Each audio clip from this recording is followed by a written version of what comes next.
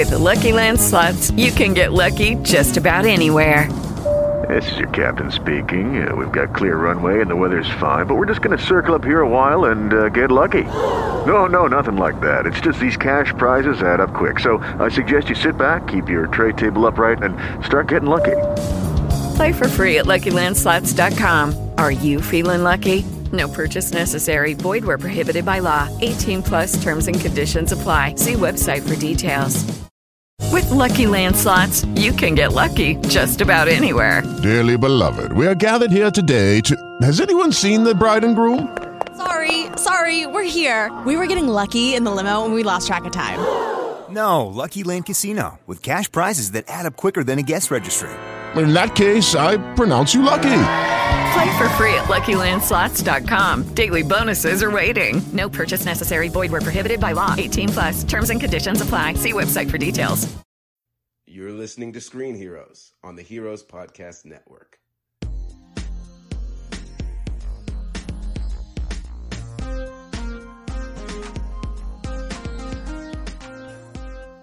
Hey everybody, welcome back to Screen Heroes, the film podcast on the Heroes Podcast Network. I am your host, Derek, and I have my two lovely co-hosts with me for episode 212, Ryan. Hi. And Ray. What's up, dudes? What's up? This week we are celebrating the 30th anniversary of the 1990 live-action Dick Tracy movie, which has won 3 Academy Awards, mind you. I think that's important to note because I think it's really funny. Before we do that, we're going to talk some news and a couple other current events. So to kind of kick things off, this week is kind of a little anniversary for us. Yeah. It is. We have been friends and podcasting for 6 years now. As of July 24th. Mm-hmm. Yeah, we will be doing this for 6 years, guys. We started a different show that focused on cosplay because we're, to some capacity, we're all cosplayers. And our first episode is shit. I'm sure it's real bad. I don't even want to listen to it. I remember I literally got up and left in the middle of it because I had to pee that badly. And I didn't even suggest that we stop or pause. I just snuck out of there. Oh, also, but it's only like a half hour. Rachel brought suckers for everybody, which was a very kind thing. But then people just started like suckling on them in the middle of the Not people. podcast. We had one person do it. Yeah, and none of us. We were all professional. We're not his friend anymore. Well, I mean, I still talk to No. him quite a bit, but... Oh, I was just joking. Like, we're totally his friend. I dig that dude. Yeah, but he was definitely suckling on a lollipop the whole time. There's a reason why he's not our host anymore. True. Yeah. But I mean, this has probably impacted your guys' lives the most of all of the three of us. I mean, I have obviously gained some really great friends out of it, but you guys have gained life partners. Oh God. A spawn. Yeah. Like a statue or no, like in Rachel's womb. I think that's how the anatomy works. I'm not 100% sure. Yeah. So because I met Derek, of course, through the cosplay podcasting, Derek and I are, married now, and we have a child on the way. We've, traveled the country for conventions and did a ton of cosplay together, and we started the Heroes Podcast Network together. So a lot of cool stuff. Yeah, big history. What do you guys think you would be doing if the three of us hadn't met? Like, if 6 years from now only know us. Like, what would I be doing on a Tuesday night? Or like with your life, not just, you'd probably be watching Star Trek. I mean, yeah, I'd probably still be doing a lot of the same things. Star Trek, gaming. I probably would have a similar job. Good enough. Like he said that earlier in the chat. He was like, my life would be the same. That's not what I said. That's not what I said. But, things are obviously different. Yeah, I mean, I'm married and I've got a kid on the way very soon, which is really exciting. And I've done, 300-something episodes of podcasts, more than that at this point, because this all started. Have helped you out in your regular job too, because the better you got at podcasting and editing, the better you got at, your instructional training. Sure. Yeah. I don't know that people on the podcast really know what I do, but yeah, that's true. I mean, you record and edit audio. I do. For instructional videos. So who wouldn't want to do it also in their free time? What they do for 40 hours or more a week. You just know he truly loves it. That's true. Or he is obsessed with the sound of his own voice. One or the other. That took a lot of getting used to, because when we started the show, shows you like how lax I've gotten over the years with podcasting. When we started doing this, I took over editing. I would edit out breaths that people would take. As we were talking, and it would take if an episode was an hour, it would take me 3.5 hours to edit the episode, because I would take out all of the breaths and the pauses and everything, which no other podcast nobody does that. Nobody does that. No. And I'm proud to say that I do significantly less editing now, and we are just fine. So, and probably way better, really, in terms of the skill level. Well, since we've moved to online, our audio quality has definitely gone down a pretty good step. We have, instead of us just being in one environment that I have to control, we have 3 different environments plus internet and different computer setups and all of that. And so, and it doesn't help that Ryan and I are constantly typing on our mechanical keyboards. That's true. No, it doesn't help. It does not. I asked you the very first week we did this if you guys could even hear it, and you were like, "Nah, we could barely hear that." Yeah, at that point in time, but now, I've heard it since then. Fine. I'll just not chat with people, and that's fine. I can't hear it while we record, but Derek says he can hear it while editing. And granted, he has it pumped into both headphones, and it's really loud. So maybe he's just picking on us, or maybe he's being honest. Who knows? It's possible. Yeah, it could go either way with this guy. But either way, it's been a true pleasure knowing you guys and doing however many hundreds of episodes we've done together. So it also means I've driven to and from your house 200 plus times, probably. Give or take. To it. Well, we didn't really record the old show from That's true. the Maybe house. More like 150 times. Yeah, I think that's closer. 175. Yeah. Let's call it good. No big deal. At 15 minutes there, 15 minutes back every time. So you do the math on how much time I've spent driving to and from your guys' house. But I wouldn't trade it for anything. The biggest thing I miss now doing this online is seeing your guys' dog every week. Yeah, it's a double-edged sword for Luna, because she doesn't get to see you, but she also doesn't get put in the bedroom while we record. Mm-hmm. Yeah. So I don't know. I'm not sure which one. He has a hard time deciding which way to go. Mm-hmm. Exactly. I understand. But yeah, 6 years we've been doing this. We did almost 40 episodes of the original show, and then we're on episode 212 here with Screen Heroes. Yeah. It's a lot of episodes. It is. Yeah. But there you have it. So that's kind of a little bit about us. Happy anniversary to you guys. I love you guys. Same to you, Dare Bear. Here's to 6 more. Yes. That's right. You got to listen to us for hundreds of more hours. In 6 years, we'll finally get to review Tenet.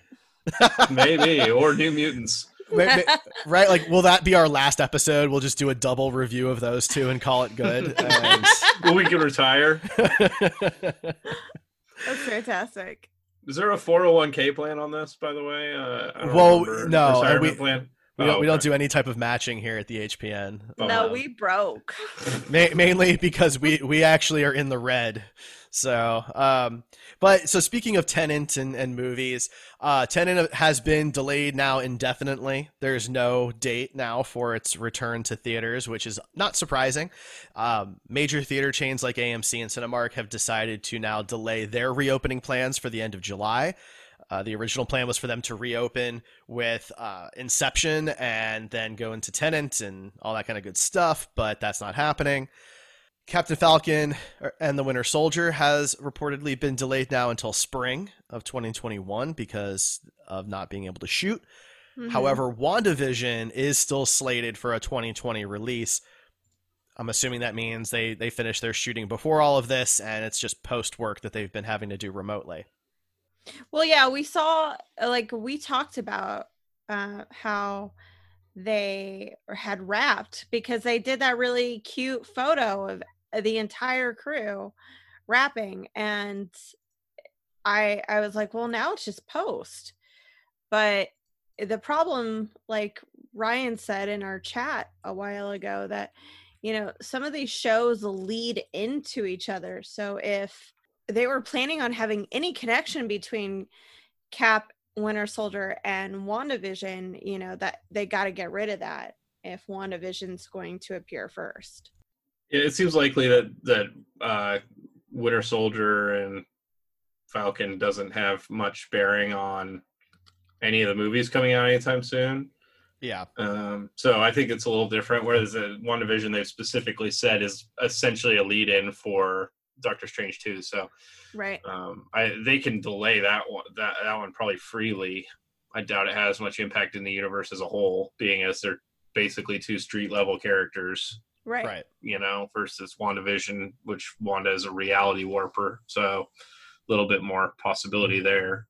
Yeah, and I mean, that's the main news from the week. It was actually a fairly quiet week as far as news is concerned. We did get some bits and pieces from Snyder Cut information.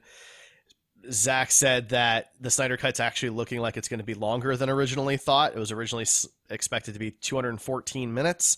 It's now looking like that will be broken fairly easily.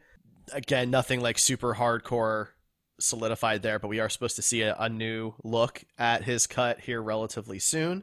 Yeah, they said something about some con coming up that... It's the Warner Brothers con. Yeah. No, this was a con that was run by the fans. He said something about it in an interview. It's called Fandom, isn't it? No, this was before Fandom. It was like something that's happening like this weekend or next weekend. I can't remember what it was called, but he said he hinted that he was going to be showing something new there. So I don't know if it's going to be a trailer or what, but he definitely hinted or made it seem like it was going to be a trailer coming out before Fandom or whatever that thing is called. Okay. But we'll definitely be getting more information very, very soon. Fair enough. I guess the only other bit of news is we're actually, and this was kind of a surprise to me, we're getting an Evil Dead documentary called Hail to the Deadites, but it is going to focus on the fandom of Evil Dead rather than like behind the scenes stories and things, production nature, which is kind of interesting. So that actually will be premiering really soon in August at a film convention. And so we will get a look at that here coming soon. I'm curious to see what the plans are. The reports are saying that there isn't really any footage from the movies or anything like that. So it's really going to focus on the fans. But there will be a lot of actors involved. Bruce Campbell's involved, for example. So you can at least hear from him a little bit. But yeah, I mean, I love Evil Dead, so I'll take a look at that. Is it premiering on a streaming service, or I saw something about a film festival in there? Right. Yeah, so it's premiering at a film festival. There's no other information about release, though. So you might not get the chance to see it unless you go to the film festival. I would be pretty surprised if it's not released somewhere, but you know, we don't know where yet or when. Right. So I really enjoy fan documentaries because the fandoms are like, they make exactly what we do. I don't know, like they just make the actual content so much better.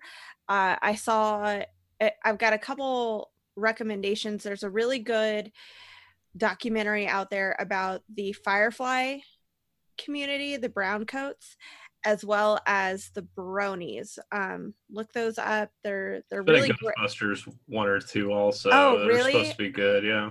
I haven't seen those. I'll need to watch them. I know there is the one that just came out called Cleaning Up the Town that was made by fans. It was a Kickstarter or Indiegogo or something, but they brought in a ton of the original actors. They even had interviews with Harold Ramis before he passed. It's been in production for a while. So it's actually, I think it's streaming on Crackle, at least most of it, but then they have a DVD you can buy on Blu-ray also. But sorry, I didn't mean to interrupt.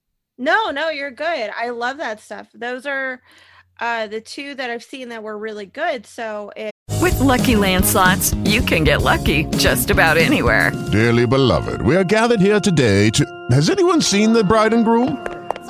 Sorry, we're here. We were getting lucky in the limo and we lost track of time. No, Lucky Land Casino, with cash prizes that add up quicker than a guest registry. In that case, I pronounce you lucky. Play for free at LuckyLandSlots.com. Daily bonuses are waiting. No purchase necessary. Void where prohibited by law. 18 plus. Terms and conditions apply. See website for details. If there's any more, I would love to, see more. I'm into it. There are 2 Star Trek ones, Trekkies and Trekkies 2, that are out there that do the same thing. The first one was made back in the mid 90s. Like Galaxy Quest Galaxy Quest one was kind of like that too, wasn't it? Oh yeah. To an extent, they had a lot of fan stuff in there. They did. They did. They also talked production stuff. It was a nice hybrid of the two, I think. Right. Yeah. But that was more recent, right? That was just last year. That's true. I would be really interested in a documentary produced by Sam Raimi or Bruce Campbell and talking about the evolution between the first movie and then now the recent TV show.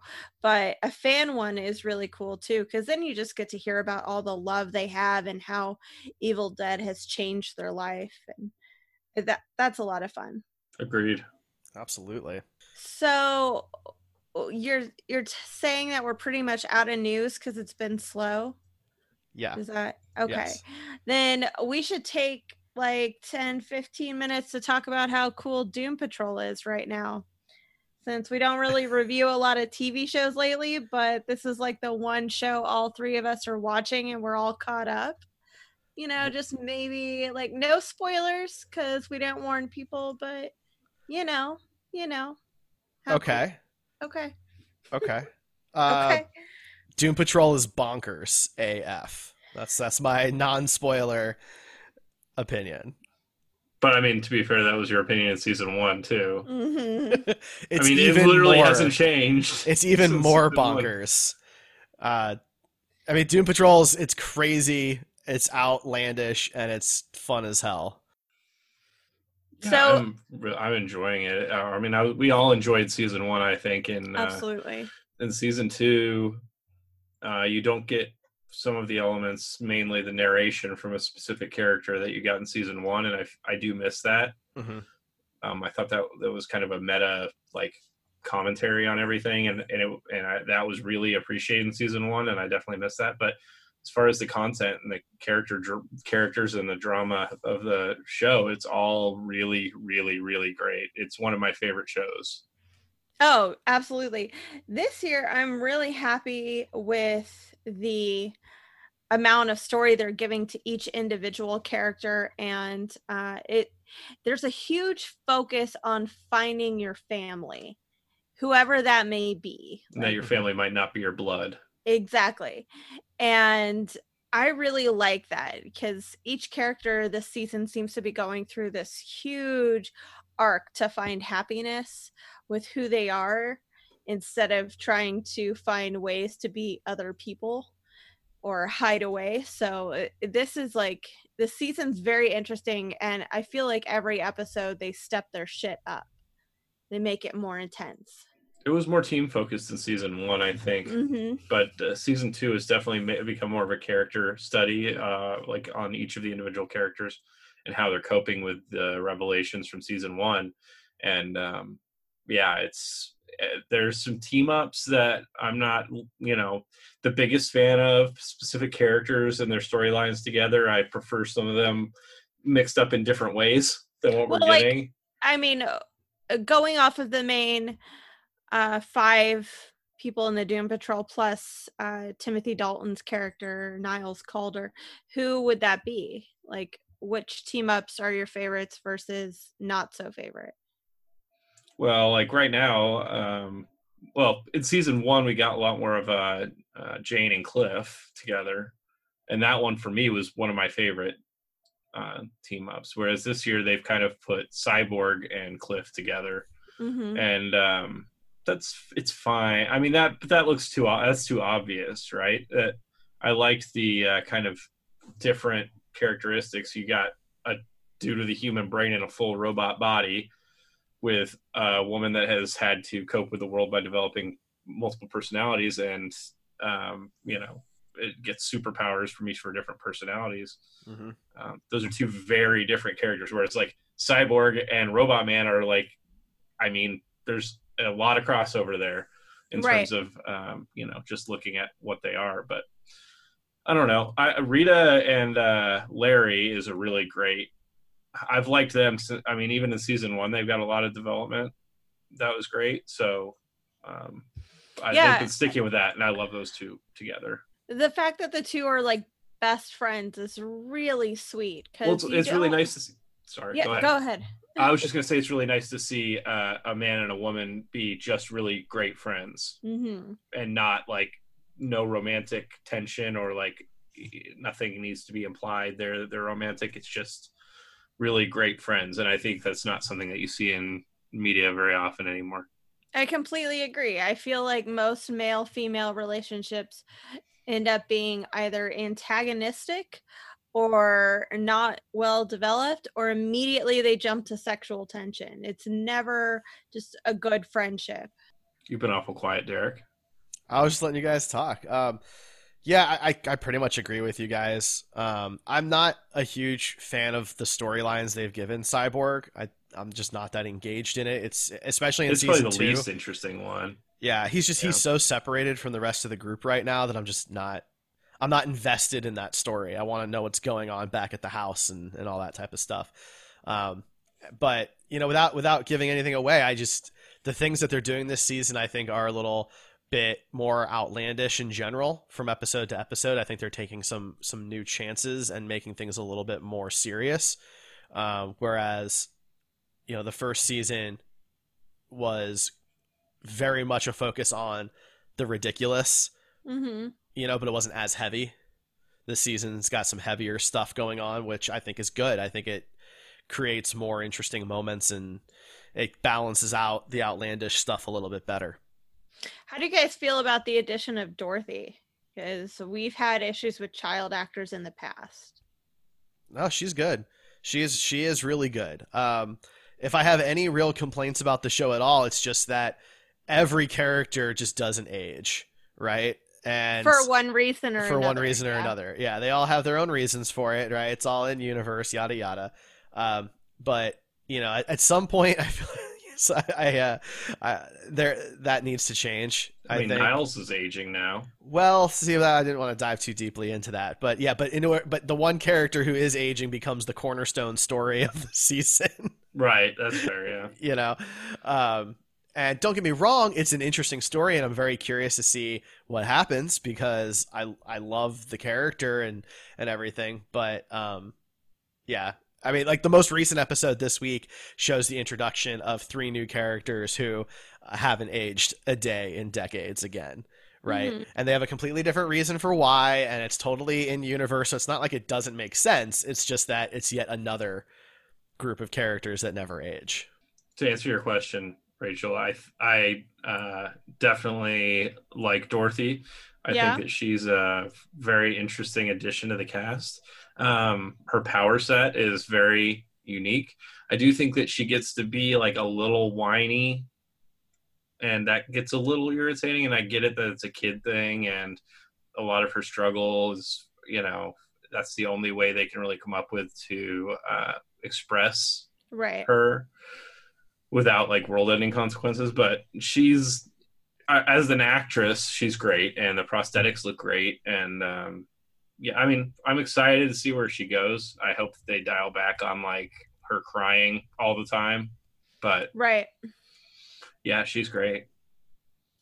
I agree. I think her storyline is really fascinating, and the more that I learn about her, the more I want her to continue. But you're definitely right. Like I don't think she should ever be the main focus of an episode because there's too much reliance on her going from happy to sad, and when she's sad she like cry whines, and it is a little jarring, a little annoying. So I gotta say I am enjoying Cyborg's story this season a lot more than last season because it just felt like he was the buzzkill of the whole group, and not like the straight man, not the one who does everything right, the buzzkill. Like he just brought everything down. I'm like, why are you doing that? You went through a portal to a different parallel universe through a donkey, and you're not enjoying things. Just enjoy things a bit. To be fair, I mean, he's like supposed to be the Justice Leaguer in the group, the one that's like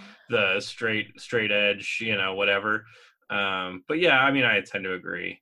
I don't know. Even this season, a little more boring. He's not even like enjoying things. He's still a big downer. Whatever. He's having sex with a beautiful woman, and he seems to be enjoying that. Yeah, he's enjoying the sex. He's constantly trying to fix her. Like it's this. I don't know. And meanwhile, by the way, I mean, this is like encroaching on some spoiler territory. But one of those times that he's busy having sex, he just leaves Cliff stuck in the car by himself overnight and doesn't bother to care what happens to his friend. So I'm not like super into the way they're writing his character right now. In all fairness, Cliff just took off. So. Right, but he doesn't know that.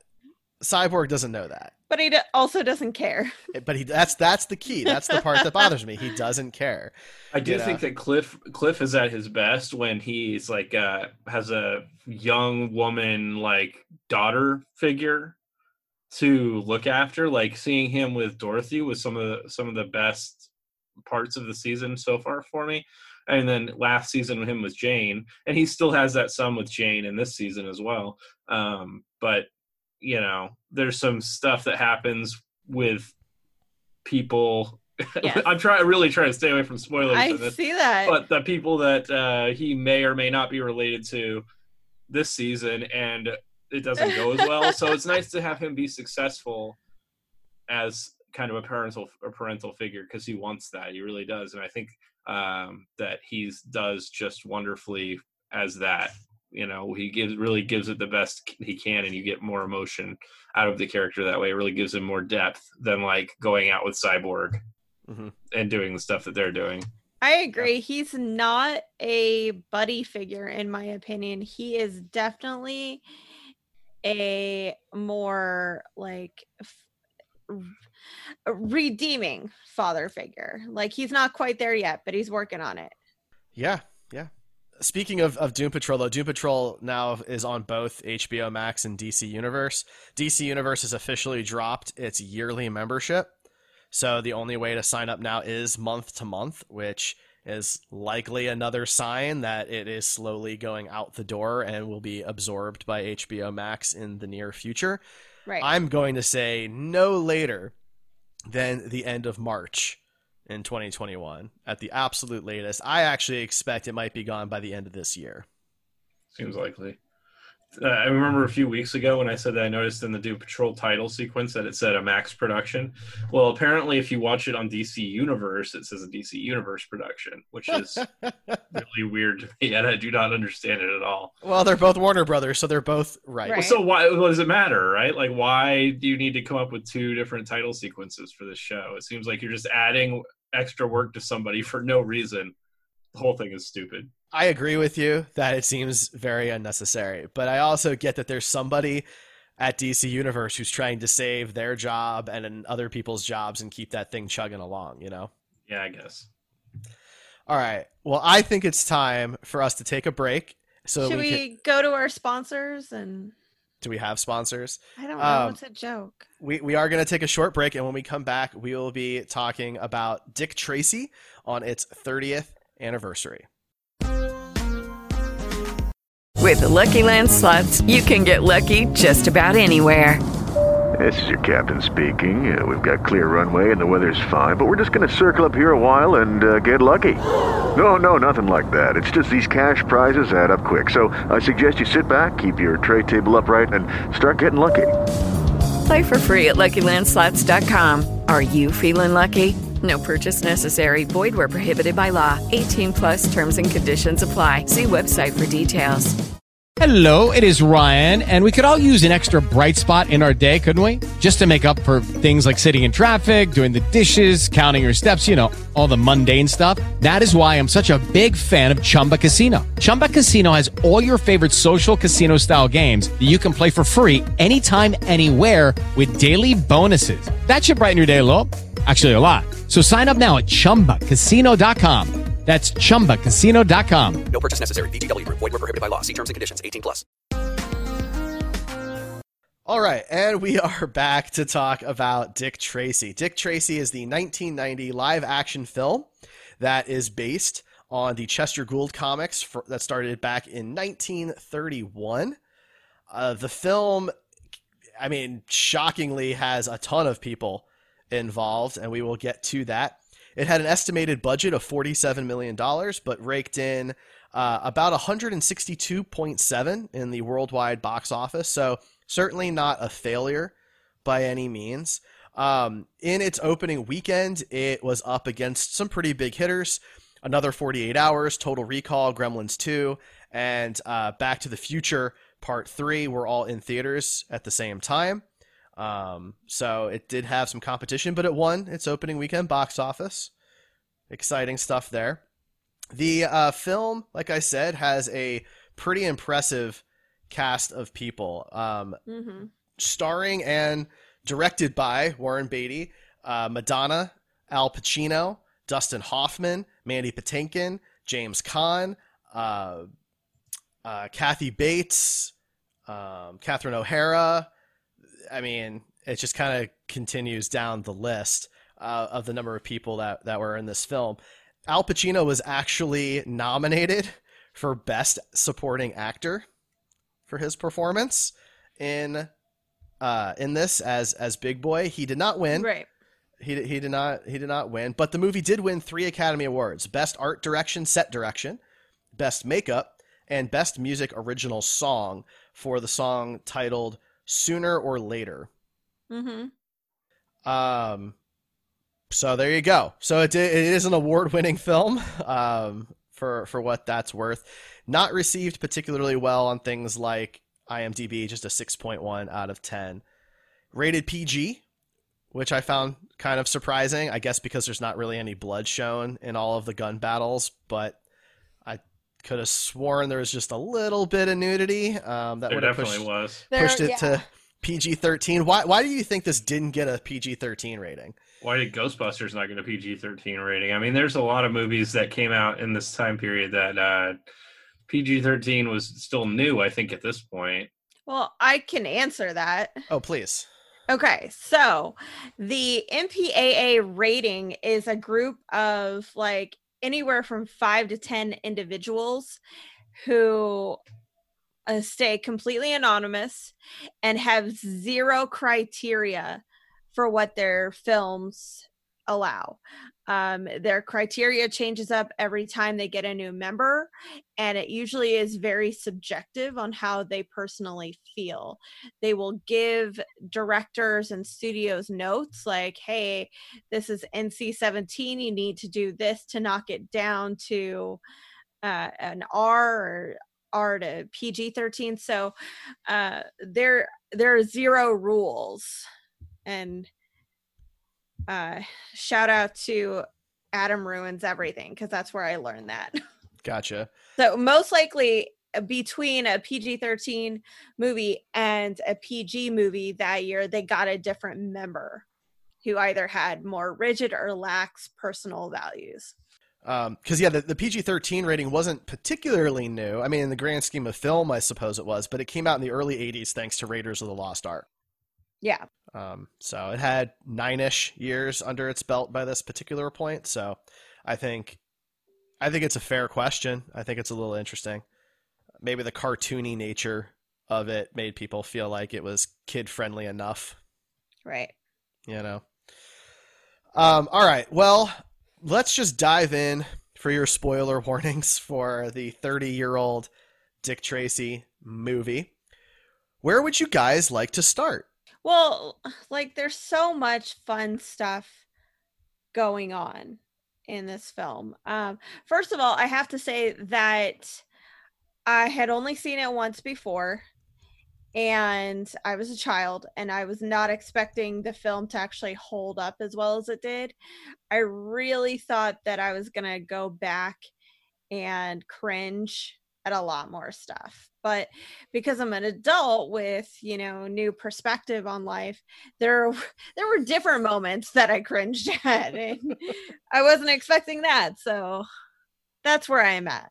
It was more fun than I expected it to be, but still some cringy moments. Fair enough. Ryan, what about you? What's your overall feeling of the film? I mean, not good, really. I didn't really enjoy it very much at all. Other than things that probably, I like the makeup and prosthetics, and the stylized stuff was cool for a little while, and then it just got a little old. But I don't know, the fast talking, like, noir detective vibe that's not really noir because it's got so much color, but that was never really my thing. I think when we talked Sin City, I had the same issue. It's just not something that I can get into for some reason, and I really struggled with that with this film too. So it is funny because I do have somewhere floating around, there's a picture of me. I did dress up as Dick Tracy for Halloween when I was like 6 or 7. It had to be like 91 or 92. And I remembered so little about this movie. I'm not convinced I've ever actually seen the whole thing. All I remembered was the dude with no face. That was literally the only character I remembered from this whole movie, other than Dick Tracy himself, which I didn't remember anything about him except that he wore a bunch of yellow stuff and had the cool watch. Yeah, if you had asked me, but I didn't remember even what it looked like in the movie. So, yeah. Gotcha. So for me, I like anything that kind of is a play off of noir, right? That isn't like serious noir. It's why I like all the Dixon Hill stuff in Star Trek that Picard does, and that's why I really like this movie a lot. I was really worried that it was not going to be good rewatching it as an adult, because I watched it a ton when I was a kid, and I was pleasantly surprised that it pretty well held up for what I was hoping it was going to be. Mm-hmm. Funny enough, I have a couple. So I never dressed up as Dick Tracy, but I do have 2 action figures from this movie. I have Dick Tracy, right? But I also have kind of an interesting one that has a story behind it. Steve the Tramp. He is the homeless man who Dick Tracy intervenes with, who's beating up on the kid. The action figure for this character was actually pulled from shelves here because several groups thought that the character was portraying an offensive light towards homeless people and things of that nature. So the toy was actually pulled. Somehow, I guess I got it fairly early on. So there you go. I have that character. Funny enough, I always thought it was for a different character for what it's worth. But yeah, so there you go. That's just kind of interesting. So let's talk about some of the aesthetics, because I think that that's something that makes the movie stand out, either good or bad, is that it clearly looks unique from other films. Ray and I were talking last night. We both kind of felt like it's kind of like Sin City in color in a way. That was definitely something I brought up to my girlfriend who I watched this with as well.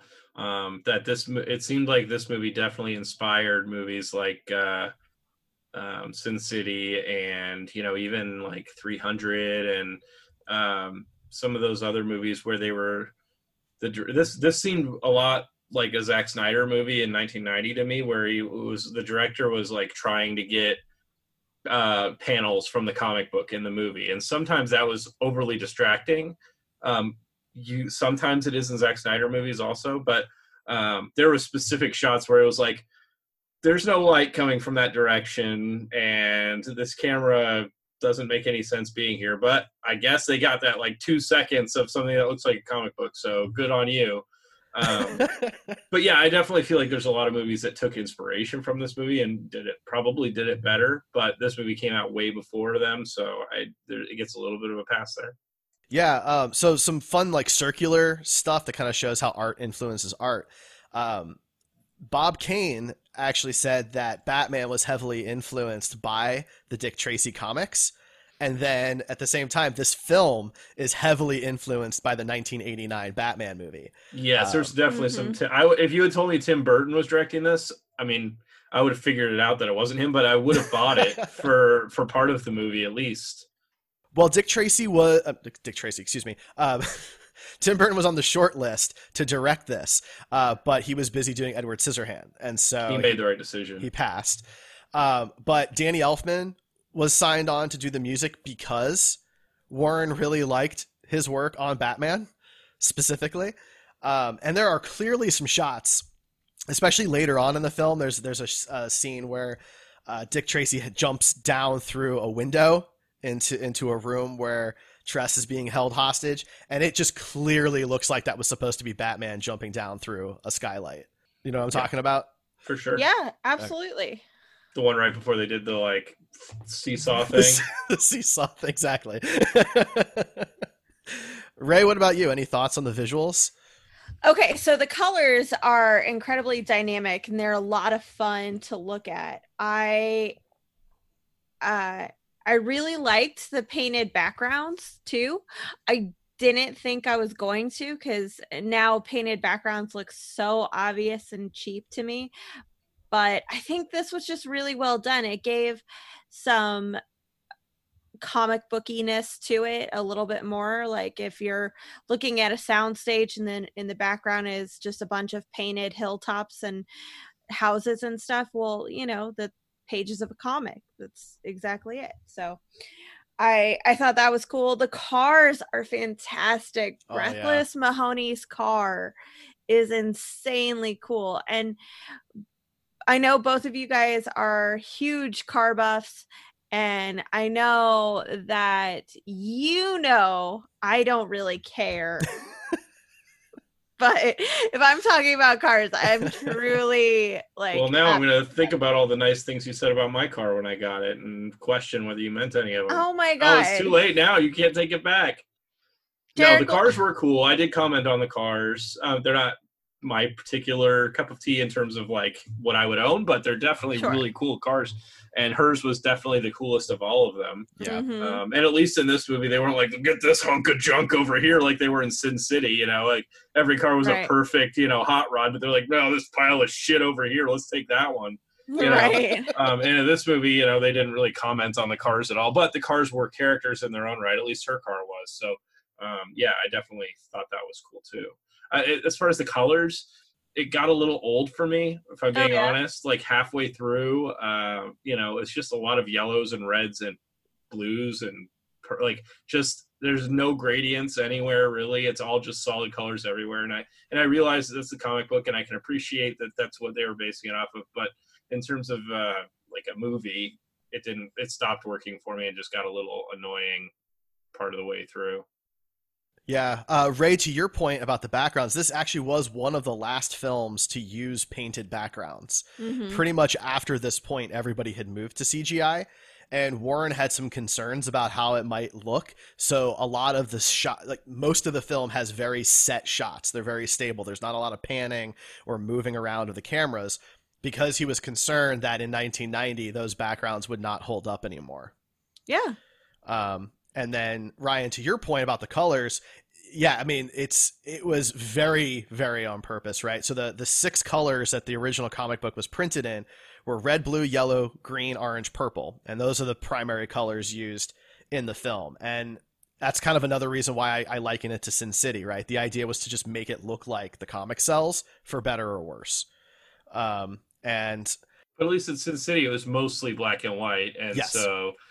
you know, that's a little bit more redeemable because that was a film style for a long time, or that was like their only option for a long time. And it's been kind of an artistic choice since then. This one was not something that's really been done before or since. And I think there's probably a good reason for that. And I think it's fair. I think I like it a lot because it stands out, because nobody else ever really did it. It makes it seem really unique. I'm sure if it caught on and there were a dozen different movies that looked like that, it wouldn't be something that I would like really enjoy and look forward to seeing. But then of course there's all the prosthetic work, because most of the characters, especially the bad guys, have prosthetics all over their faces and such, which makes some of these actors completely unrecognizable, like Dustin Hoffman as Mumbles, for example. Oh, he was recognizable. Really? I had no idea that was Dennis Hoffman. I was having more trouble with everybody else than really? him. He was the easiest one to recognize for me. Yeah. I did not recognize him at all. Weird. Yeah. What did you guys think of the prosthetics? Some are obviously weirder than others. So it's a hugely bold choice to copy the look of all the bad guys in the comic, because they look almost identical to this, and some of the ways they pulled it off, like Littleface, was pretty impressive, to be completely honest.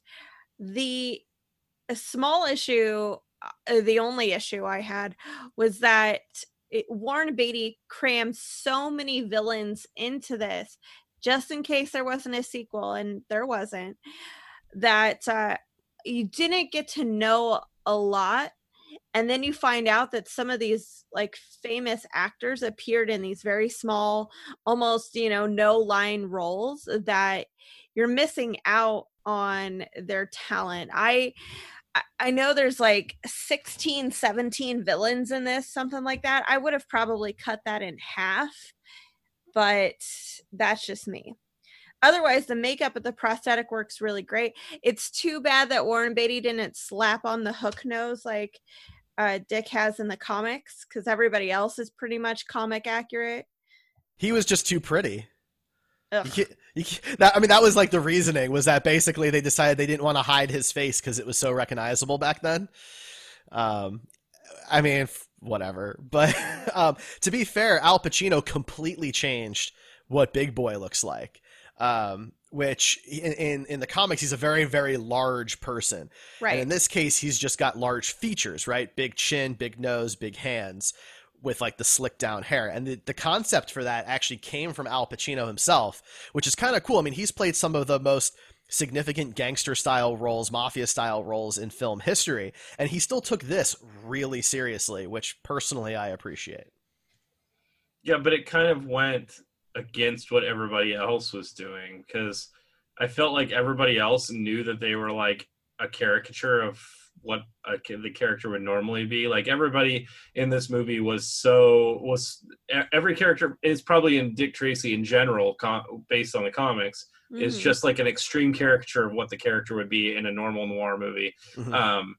And they seem to like grasp that, whereas he went super serious into the character, that it contrasted a little bit to me. Like he definitely bought in, but like I'm not sure it was in the same way that everybody else did. But I mean, kudos, because like there was never a moment where I was like, damn, this dude like phoned this in. He was in it to win it. He thought this was going to be an Oscar winning performance. Almost. Yeah, it got him really close to it. Yeah, I mean, I'm not saying he doesn't deserve it. The movie itself, taken aside, he really did put a lot into the performance. So the prosthetics work looked great. My problem again is probably more with the Dick Tracy, comics just in general, is that every bad guy has to look like an extreme bad guy. It's that same thing where, a bad guy just can't be a bad guy. You have to have so much shit on their face to show that they're a bad guy. In the movie, you don't get any development for them. So it's like, this is the only way you can know they're a bad guy, which is a lazy way to do it, in my opinion. And I know it's accurate to the comics, but if the only way you can show somebody's a bad guy is to give them some crazy looking prosthetics, then you probably don't need that character in the movie. And they did leave the crazy prosthetics off the women. If I remember correctly, both Breathless and Texie had exaggerated features too. So again, it's the don't cover the pretty people. But also it's because it's supposed to be a surprise in the end that she was the whole mastermind behind this thing. And if she had had an ugly face, you would have known right away that she's a bad guy, because that's how this film distinguished that. So, I mean... That's an interesting point. Yeah, it's a difficult line to walk, right? Because they were really trying to copy the comics. Like, something that a lot of movies today get blamed for is ignoring the comics. This was maybe going too far in the other direction and trying to like literally copy them. But then at the same time, right, I mean, you're going to put Madonna in your movie. Are you going to cover her face in prosthetics? Probably not. Right. So it's a difficult, because they still had to sell it, right? People still want to come and see it. And so that's a difficult line to walk, which is kind of interesting. I do know that the original cut of the film was a good chunk longer. So this comes in at 105 minutes. There is a cut that's 135 minutes. So a whole half an hour longer that Warren put together, but the studio required that they cut it down. Maybe that other half an hour has more character development for some of the villains. I don't know. I think there are clearly far too many characters in this.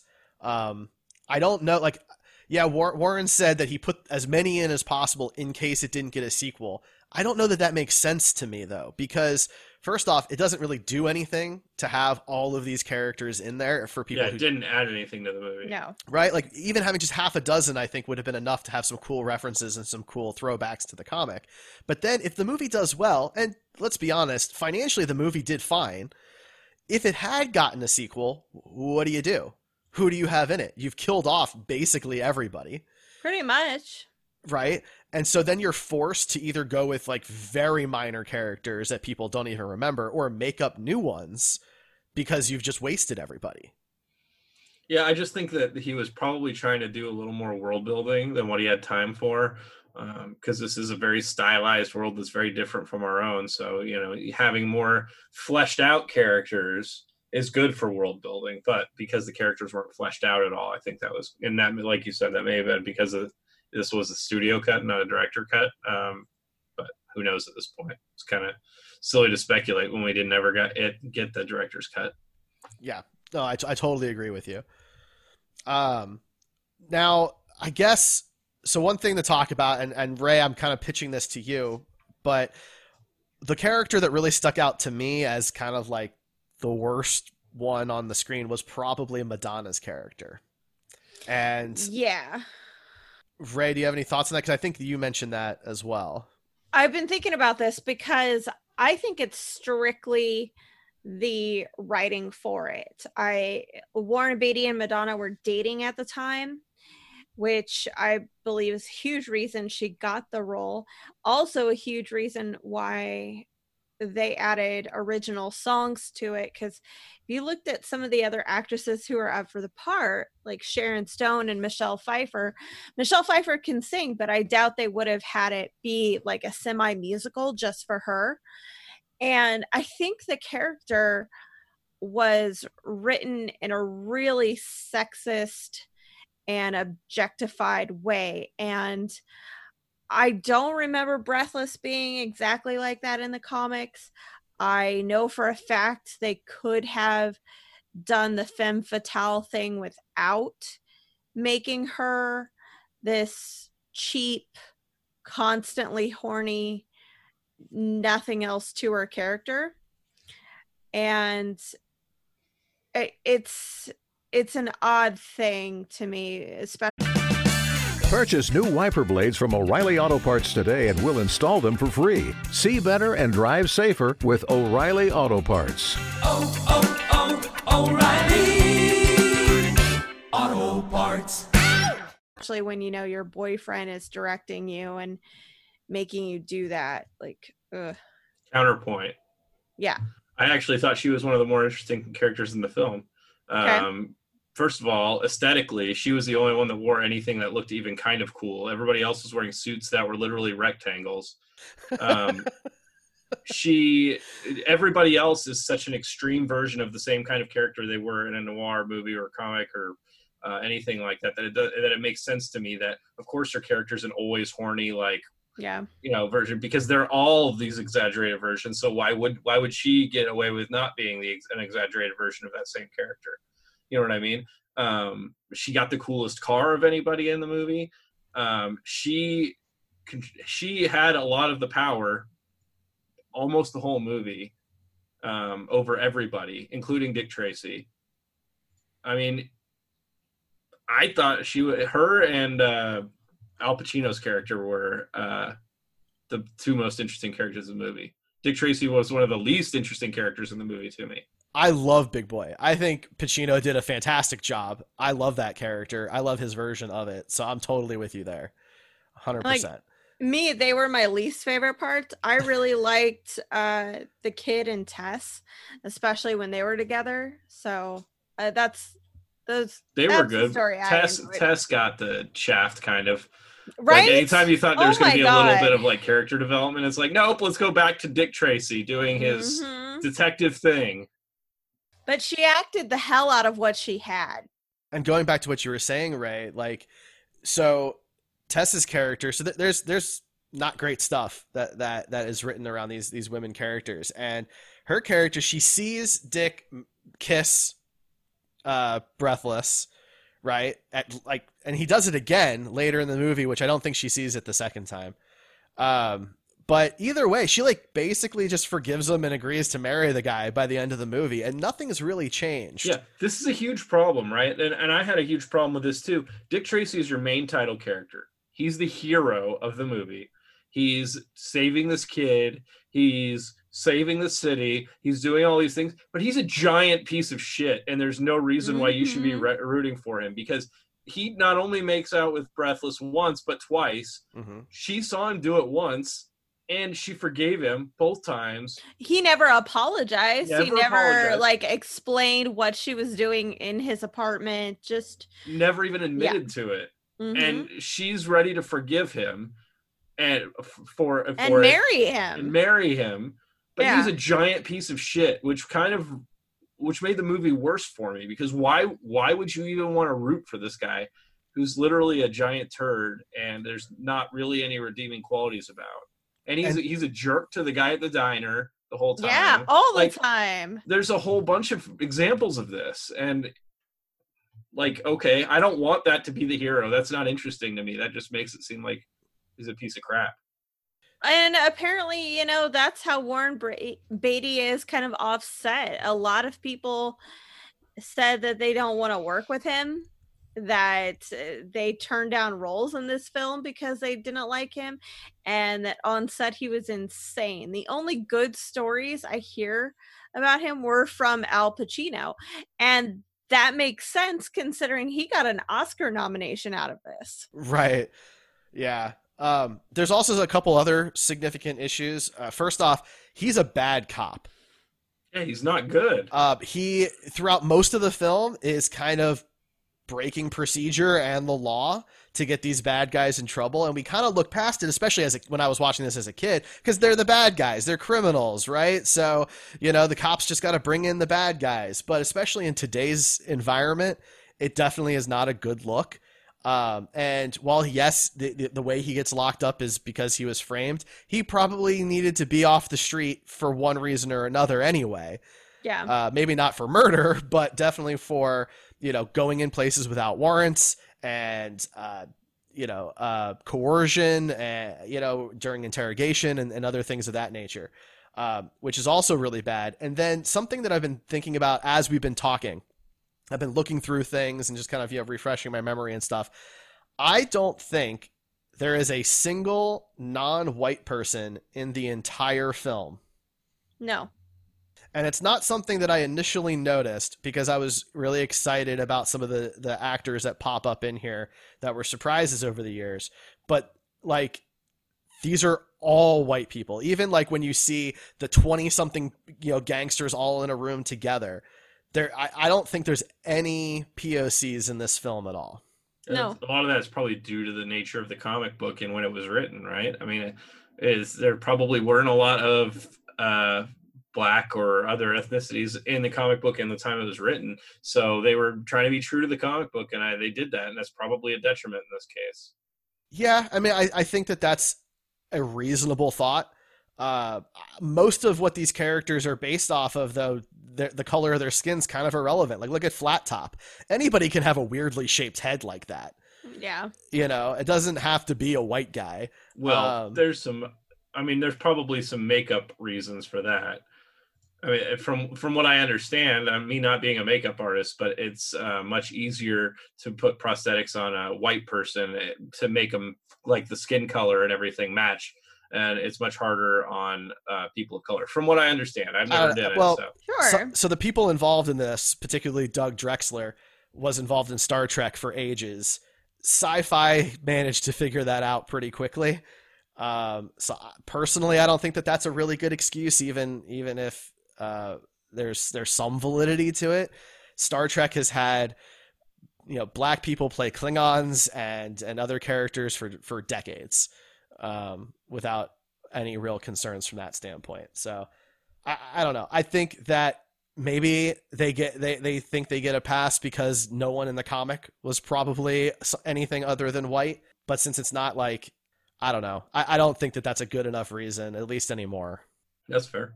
So that's kind of a heavier note, but I just Right. was kind of thinking about it as I was scrolling through things. I do want to bring up one moment in this movie that really stood out to me. Please. Negatively. And it involves someone that we love very much. Uh-oh. Eight. What was this? The piano player? What was his Oh, character's name? 88 keys. 88 Keys. There was one scene, I think it's when he's like getting paid or something, but he starts laughing. And for some reason, the actor chose this laugh that was so horrendous and it was never established anywhere else in the movie that he laughed like this, right? Like everybody has their, weird things about them that they do. But this laugh was not like a normal, it was like he was laughing it but breathing in at the same time. You guys remember the moment I'm talking about? Yeah, he did the Revenge of the Nerds laugh, and Right. because they don't set it up any other time, that's the only time he's laughing. Yes, that was the problem. Super out of character. And it He was started just- laughing. I was like, Mhm. when did they establish that he laughs like this? And is there a reason why he There's laughs also like a this? really bad cut around that time. They zoom out. You see 88, you see Big Boy, you see Flat Top, and the sound of the laugh is going, but 88's not moving its mouth anymore. Yes. And I'm like, oh, fix that. It was just not, and they didn't do him any favors with like the way they did his hair and all this other stuff. I Right. mean, nobody was really looking super handsome in there except for Dick Tracy himself. But yeah, they did not do him any favors either. Yeah. But that part I'm with really you there. stood out to me, and I'm glad that at least Rachel noticed it because it was a huge like glaring zit on the face of Dick Tracy. It totally took me out. If that was like a character choice from the very beginning. You got to establish something like that. You can't Exactly. just do that, right? Like, Right.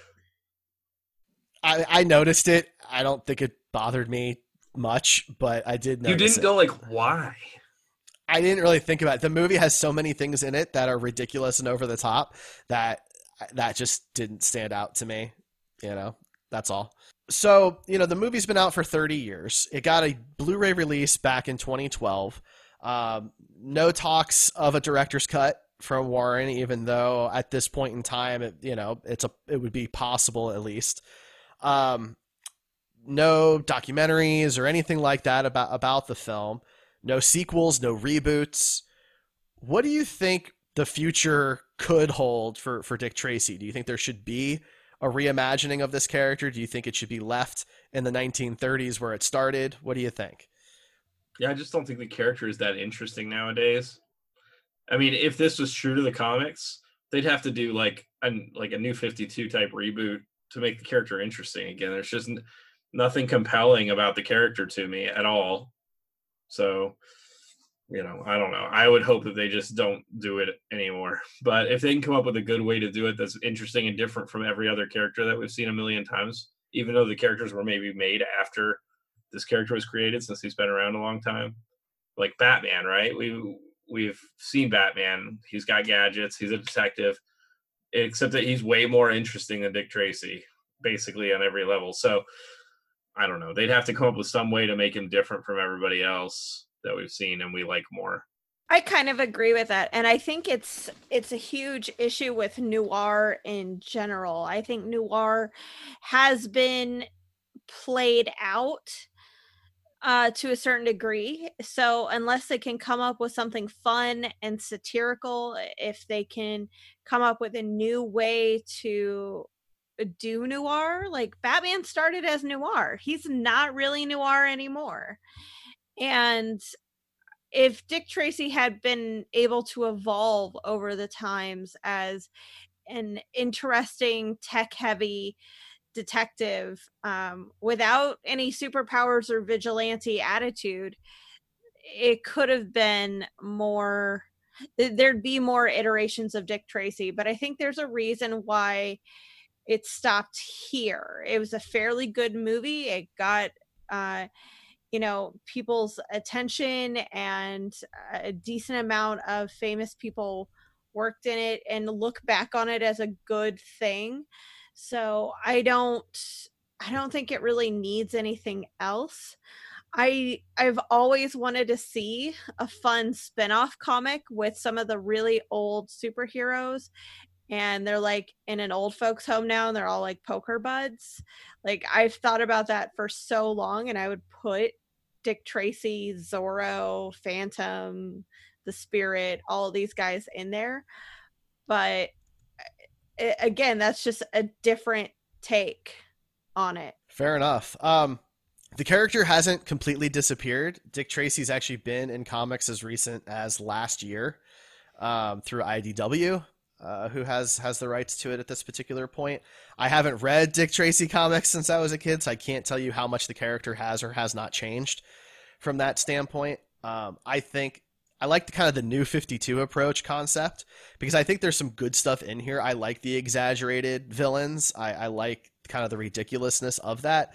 And I like the stylization of it. I like how it's noir, but it's incredibly bright. And it's a little off the wall from things back then, let alone even today still. It's still very unique from that standpoint. So I think updating it with more diverse characters, less chauvinistic type writing, I think there could be some cool stories here.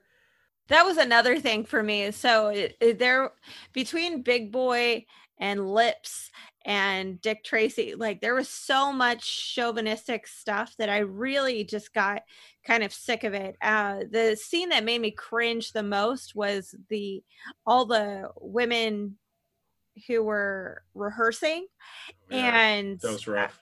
Pacino kept slapping asses and touching them, and I was like, oh God, just stop. Because I think even then, as an actor, I'd be like, I don't care if it's your character, do not touch me. And I just think I'd have such a huge problem with it. So I would love it if, men can be dicks without touching women so much. Yeah, I mean, you said that the women weren't treated well in this film. That's definitely true, but also like the way they presented men was not really treated that well in this film either. They didn't really present anybody. Everybody's just a giant piece of shit, other than like the kid and Tess.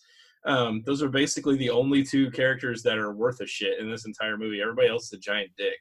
Yeah, hey, come on, the guy at the diner seems fine. Yeah, he seemed all right, but he's probably going to kill himself pretty soon, because Dick Tracy's just being a huge prick to him all the time and constantly eating it. There's literally no other restaurants in the entire world other than this one. And they kept trying to go for a Norman Rockwell painting. Did anybody notice that? Yeah. Like they kept doing like the out the window with like the counter, and like it's like, all right, we get it. We're going for this artistic Norman Rockwell look. We got it. You don't need to keep doing that. It goes back to what you were saying earlier. I'm sure that those are cells from the comics, right? Where it's an establishing shot. Dick Tracy's eating at the diner. Sure, but do you need like 4 of those? Like, we got the picture. He's eating at the diner, the only diner in the entire city. Mm-hmm. Again, maybe it wouldn't have felt so repetitive if the full version of the film had been released. I don't know. Okay. Yeah. I don't know. I mean, if they were spread out by another half an hour, maybe it wouldn't matter as much. I don't know. I don't think like the actual eating thing was a big deal, because the kid obviously hadn't had any food in a very long time. So feeding him was a necessity, but just picking on the diner owner for no fucking reason over and over again, shut up. Yeah. Dude. When he isn't even fighting back. Like, no, just, it was a lot. So some fun facts. This is Warren Beatty's highest grossing film of his career, which is kind of interesting. Madonna was only paid $35,000 for her role in the movie, which, considering the size of the role and the significance of it to the story, that's a pretty low paycheck. Macaulay Culkin was originally slated to play the kid, but he decided to turn it down and do Home Alone instead, which was probably the correct decision for him. And funny enough, Catherine O'Hara is in both of those movies. So this was also the little kid from Hook too. That was the little kid in this movie. Yeah, he's which was son. I think the next year. Charlie Korsmo. Like 1990 and then 1991, I think, for Hook. Was it? I thought Hook was a little bit later. Hook's 1994. Was it? Okay. Yeah. I mean, it doesn't really matter in the grand scheme of things. It was 91. Okay. Oh my gosh. So I'll take my apology. Yeah. It's okay. Your apology. I swear it was 94 too. I don't know why I thought that. That's really interesting. Oh, you guys just think so little of me that I can't ever get a date wrong. It's okay. Up. It's all right. I see how it is. With the movie premiered an animated short called Roller Coaster Rabbit, which was a Roger Rabbit cartoon, which unfortunately is not paired with the movie on HBO Max, which I think is a huge loss, but that's fine. That's basically it. Those are just some fun facts that I had that I thought were cool. Anything else you guys want to touch on before we wrap things up for the week? No. Don't worry about rewatching this movie if you didn't. It's unless you just really love noir, I don't think you really get much out of it. I don't agree. I think it's definitely worth a watch. I think there's clearly some problematic stuff in here, like we've discussed, but I also think there's some really nice stuff in here from a visual perspective, from a cinematography perspective. I think there's some cool things going on. The prosthetic work is great. It won Academy Awards, and I think that says something. So did Suicide Squad. Well, there you go. Ray, anything from you? Yippee-ki-yay. This is going well. This is going well. No, I'm good. All right. Well, next week, we are celebrating the 25th anniversary of Batman Forever. Another situation with a very difficult actor and a bereft director. So that'll be fun. Of course, Comic-Con at Home is coming up, which is the virtual replacement for San Diego Comic-Con. So maybe we'll have some cool stuff to talk about once that lands. Probably not. Probably not. But who knows? So you can join us next week, watch Batman Forever again, and you can talk about that with us. Ray, if people want to reach out and talk to you about Dick Tracy, how can they do so? Oh, talk to me about anything else. I'm with you on that. Talk to me about my pitch to have all these old people in an old folks home, because I think I could write a really fun comic. But I'm at Siren Ray. If you're watching live, my tag is by my picture. And Ryan, if people want to talk to you about Dick Tracy and nothing else, how can they go and reach you? I'm at Star Trek Dude on Twitter. Okay. Can't make the same joke 2 weeks in a row. If you're going to try and make people talk to me about Dick Tracy, then I'm going to use your tag. I'm sorry. If you're going to talk to me about Dick Tracy, I'm going to block you on Twitter, but it's at Buster Prop. What if they agree with you? Oh, well, then that's okay. All right, I'm not saying that they're okay with it with anybody that agrees with me. But if you try and convince me that something I said was wrong, I'm going to block you immediately. About this movie, I'm not wrong about this movie, no matter how many times Derek tries to convince me otherwise. I just think there's a difference between telling people to talk to you about a movie and saying that they have to disagree with you. Those are not the same sentence. Well, I'm assuming because you've been arguing with me so much that other people will too. I didn't realize that we were arguing. I thought we just had a difference of opinion. We definitely have a difference of opinion. This is why Derek and I have communication problems in our relationship, because I look at something as a devastating fight, and he's like, "Oh, that was just that was a fight? I thought we were just having dinner. I don't know." Well, look, if you want to talk to me about Dick Tracy, whether you liked it or not, you can find me at the Star Trek Dude on Twitter. I would love to talk to you about it. You can also find me on Gamer Heroes, which is the video game podcast here on the Heroes Podcast Network. That's a cool thing for you to check out too. We are, of course, Screen Heroes. You can find us at Screen Heroes Pod on Twitter.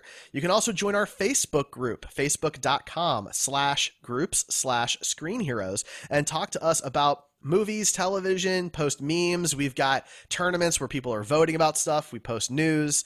And you can also watch us live every Tuesday night at 9 p.m. Eastern, 8 Central in the group. We stream it live, and you can chat with us during the show. A little quiet tonight. People were popping in, but not a lot of conversation, I guess. So maybe next week, Tracy. Batman Forever, maybe we'll spur some conversation. So come talk to us about that. If you enjoy the show and you want to support us in any way, there are 3 main ways that you can support the show. First, you can subscribe to the show. We're on Apple Podcasts, Spotify, Spreaker, Podcast Addict, and more. So go ahead and subscribe to the show. You can review the show. You can review us on places like Apple Podcasts and Podcast Addict. If you review us, we will read your review live on the show, unless it's super inappropriate. but we will still reference that you left us a review. And if you want to help us in any financial way, you can throw us a couple of bucks on Ko-fi, ko-fi.com/heroespodcasts. That money goes towards our domains and our hosting fees, Zoom, so we can do our virtual podcasts during the pandemic and beyond, and equipment, all that kind of good stuff. It can be a one-time thing, as many times as you want, but anything would really help, and we would appreciate your support. So thank you to everybody who has subscribed and reviewed and dropped us money over the years. We truly appreciate it. Guys, I love that we've been doing this for 6 years, and I do mean I hope that we do it for 6 more. I do. I mean it too, as long as we don't have to review Judge Dredd in any of those years. Oh, God. Look, man, we get to do it in a couple of weeks for the 25th, and we can come back and do it for the 30th then if we do this for 6 more years. Okay. No? We'll talk about it. I think I have plenty of accumulated sick time to worry about that stuff. All right. Well, that's going to be it for us this week on Screen Heroes. Thank you all for joining us. Next week, Batman Forever.